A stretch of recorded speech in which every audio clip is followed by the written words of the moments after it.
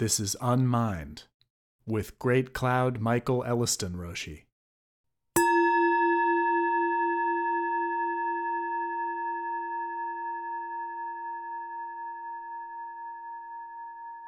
Lotus Sutra Quartet, number 4.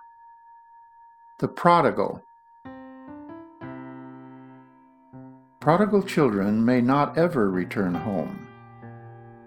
It is up to them.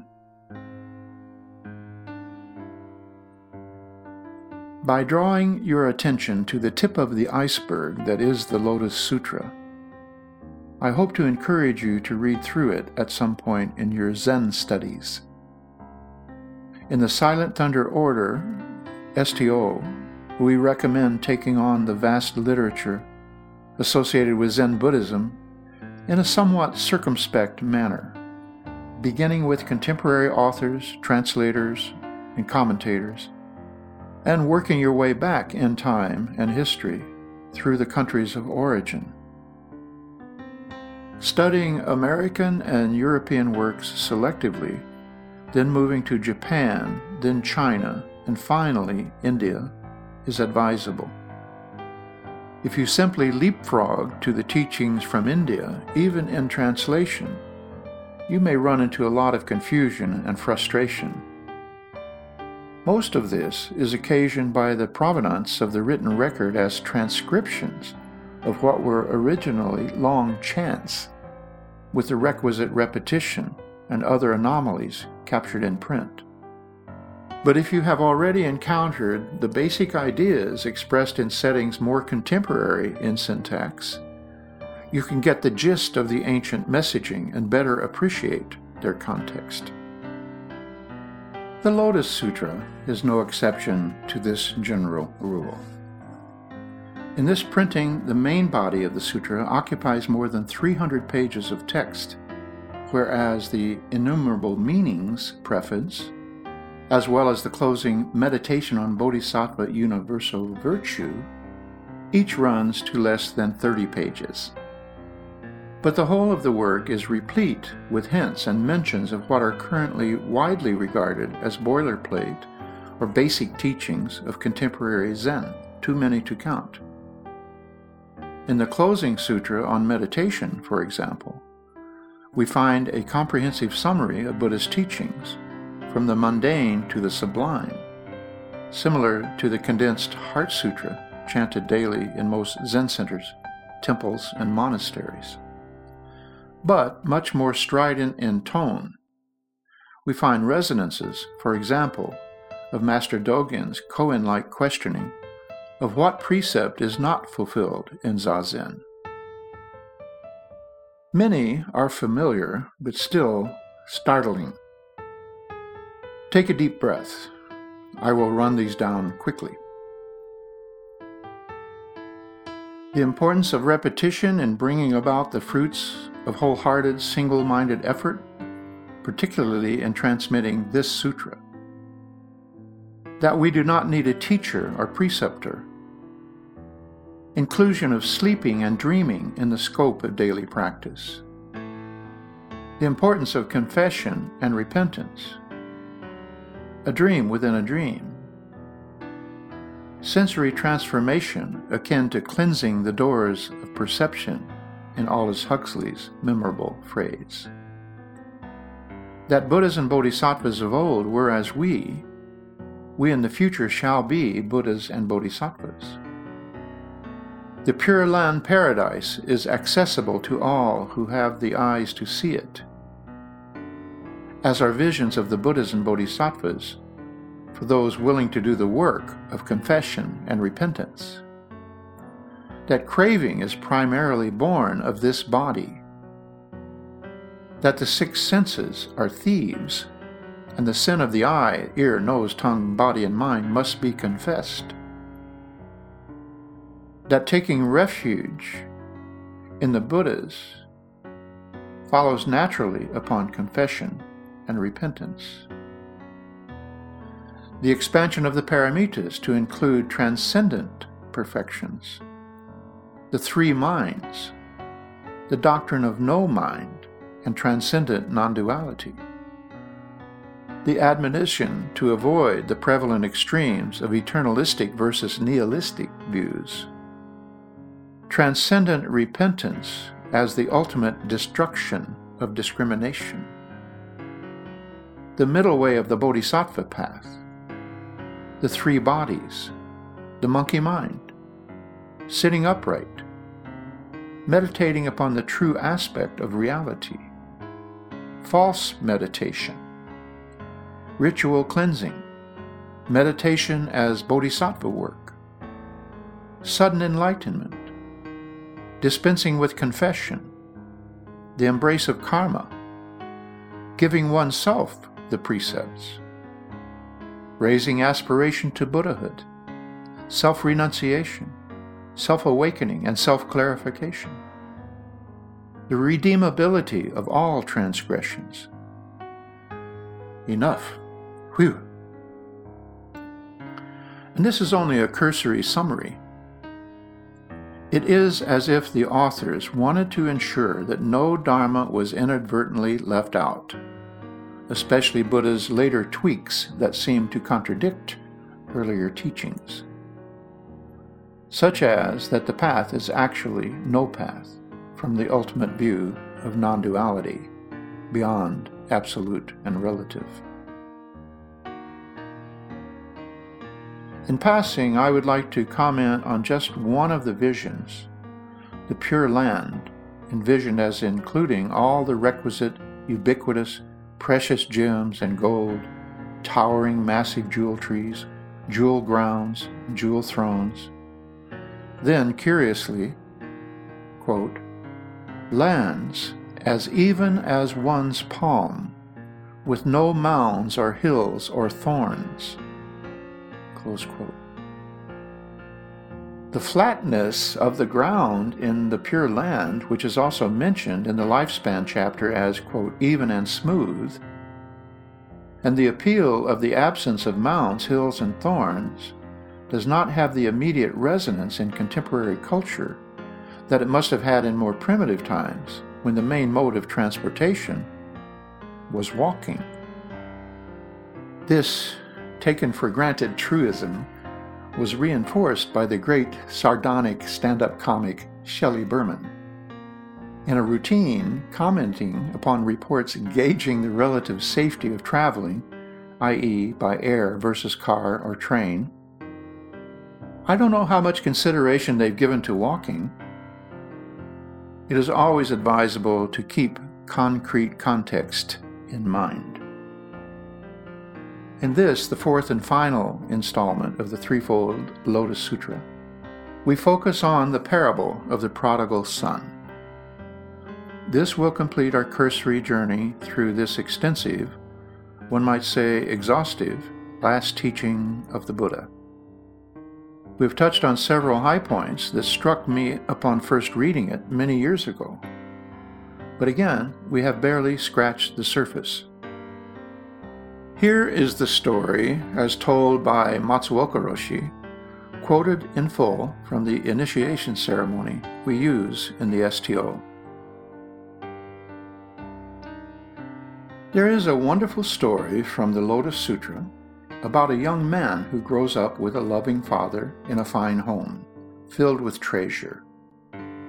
Yet, in his confusion and anger, the boy runs away in search of riches. He travels for many years and undergoes many hardships, never finding his riches until all memory of his home and family are lost to him. Years later, his father spies a ragged beggar in the distance, yet immediately recognizes his lost son. He sends attendants out to welcome his son, yet the boy flees, thinking them sent to beat him. The wise father is troubled, but devises a plan to slowly regain his son's trust. He sends an attendant dressed as a beggar to inform the son that meals are to be had for work at the mansion. Gradually, over much time, the son is given more and more responsibility in his work, until, after many years, the lost son rises to oversee the mansion and all of the father's business interests. Only then does the wise father finally reveal his true relationship to his lost son. Only then does the son finally realize his birthright, that the riches he sought so fruitlessly were always in his possession. This rendition stands as a remarkable example of Sensei's command of the English language and his grasp of which traditional aspects of the history of Buddhism would resonate with an American audience. I do not imagine that this story was part of his initiation ceremony as a youth in Japan, but I could be wrong. After reading this quote in the ceremony, we go on to draw the obvious parallel with Zen practice. Quote, "Our practice is like this. Initiation into Zen marks the beginning of a search for something we already possess." Like the parable of the blind leading the blind, this meme has long since been appropriated by other religious and philosophical systems. Most famously in the Bible, in Luke 15:11-32, where it is attributed to Jesus, Wikipedia version. In the story, a father has two sons. The younger son asks for his portion of inheritance from his father, who grants his son's request. This son, however, is prodigal, i.e., wasteful and extravagant, thus squandering his fortune and eventually becoming destitute. As consequence, he now must return home empty-handed and intend to beg his father to accept him back as a servant. To the son's surprise, he is not scorned by his father, but is welcomed back with celebration and a welcoming party. Envious, the older son refuses to participate in the festivities. The father tells the older son, "You are ever with me, and all that I have is yours. But thy younger brother was lost, and now he is found." The Wikipedia team goes on to inform us that the prodigal son is the third and final parable of a cycle on redemption, following the parable of the lost sheep and the parable of the lost coin, and is usually read on the fourth Sunday of Lent. In the Lotus Sutra, we likewise find a handful of parables sprinkled throughout. This coincidental conjunction of parallel parables conjures the conjecture around the missing 18 years of the life of Jesus that are not accounted for in the Bible, reminiscent of the missing 18 minutes on the Watergate tapes, though more respectable. Some claim evidence that, quote, ancient texts reveal that Jesus spent 17 years in the Orient. From age 13 to 29, he traveled to India, Nepal, Ladakh, and Tibet as both student and teacher, close quote. The historicity of his life is often called into question, as is Buddha's, born about a half millennium earlier. The story in the Lotus Sutra goes on for a half dozen pages, single-space type, related to Buddha by 4 of his senior monks, all talking spontaneously in unison and, quote, with one mind, a minor miracle in and of itself. Along with some self-deprecating confessions, they finally wrap it up with an admission and an adulatory appreciation. We, heads of the monks, in years moreover worn out, consider that we have attained nirvana, and that there is nothing more we are able to undertake. So we do not press forward to seek after perfect enlightenment. The Buddha, knowing that our minds delight in inferior things, by his tactful power teaches according to our capacity. But still, we do not perceive that we are really Buddha sons. Now we have just realized that the world-honored one does not begrudge the Buddha wisdom. Now he, in this sutra, preaches only the one vehicle. Therefore, we say that though we had no mind to hope or expect it, yet now the great treasure of the King of the Law has of itself come to us, and such things that Buddha sons should obtain, we have all obtained. And as if this were not enough, then Mahakasyapa, desiring to proclaim this meaning over again, spoke thus in verse. We on this day have heard the Buddha's voice teach, and are ecstatic with joy at having obtained the unprecedented. He goes on for another 10 pages, recapping the whole story and its implications in poetic form, demonstrating that Ananda was not the only follower of Buddha who possessed a prodigious memory. One has to wonder if Buddha and his followers really did spontaneously burst into poesy, or if this account is merely a form of revisionist history.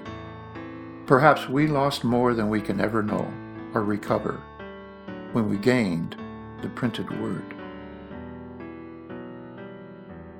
Another example of apparently unconnected emergence of similar cultural memes in geographically distant parts of the world is that of children's games. They often center around developing the skills, such as hunting, that the youngsters will need later in their adult years in tribal life. It is not unreasonable that certain parables similarly developed independently in different cultures and parts of the world. They tend to reflect common experiences likely to develop in human relations anywhere and at any time. And parables have clearly been the default mode of teaching otherwise inaccessible moral of the story wisdom throughout history. If you see yourself in this picture, etc. The main takeaway from this father-son parable is captured in other tales, such as that of the monk frantically searching everywhere for the wish-fulfilling Mane jewel, only to find that it was sewn into the hem of his robe all along. But I think the more salient message is that of setting your sights too low when it comes to spiritual aspiration. These Shravakas, literally hearers, or more generally disciples, according to the wiki folks, by reciting the tale of the prodigal son are admitting that they too have squandered their opportunity by looking for love in all the wrong places. But now waking up to the fact that what they really needed to know and possess has been on offer all along. It is expressed as the promise of perfect enlightenment, which Buddha had predicted as inevitable for the Fab Four, as well as several others of his entourage. Mahakasyapa soon became his direct and immediate successor, which may explain his prominence in the closing stanzas of the Lotus. Again, tip of the iceberg. We are all prodigal sons and daughters, fathers and mothers, sisters and brothers. Desperados, wasting our inheritance, our dowry, our alimony, our structured settlement, our annuity, on frivolous and trivial pursuits. These things that are pleasing you can hurt you somehow. When the jewel of our legacy as human beings is staring us in the face, is indeed our original face itself. We could do worse than to turn around, sit down, and count up our treasure. You don't count your winnings when you're sitting at the table, but there may not be time for counting when the dealing's done.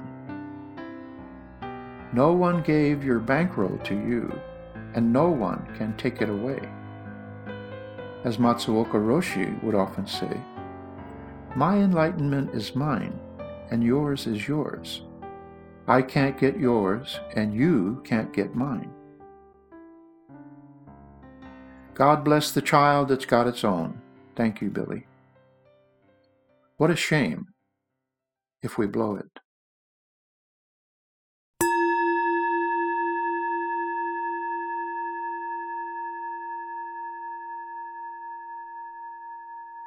Unmind is a production of the Atlanta Soto Zen Center in Atlanta, Georgia, and the Silent Thunder Order. Find us on the web at aszc.org. You can support these teachings by PayPal to donate at storder.org. Gasho.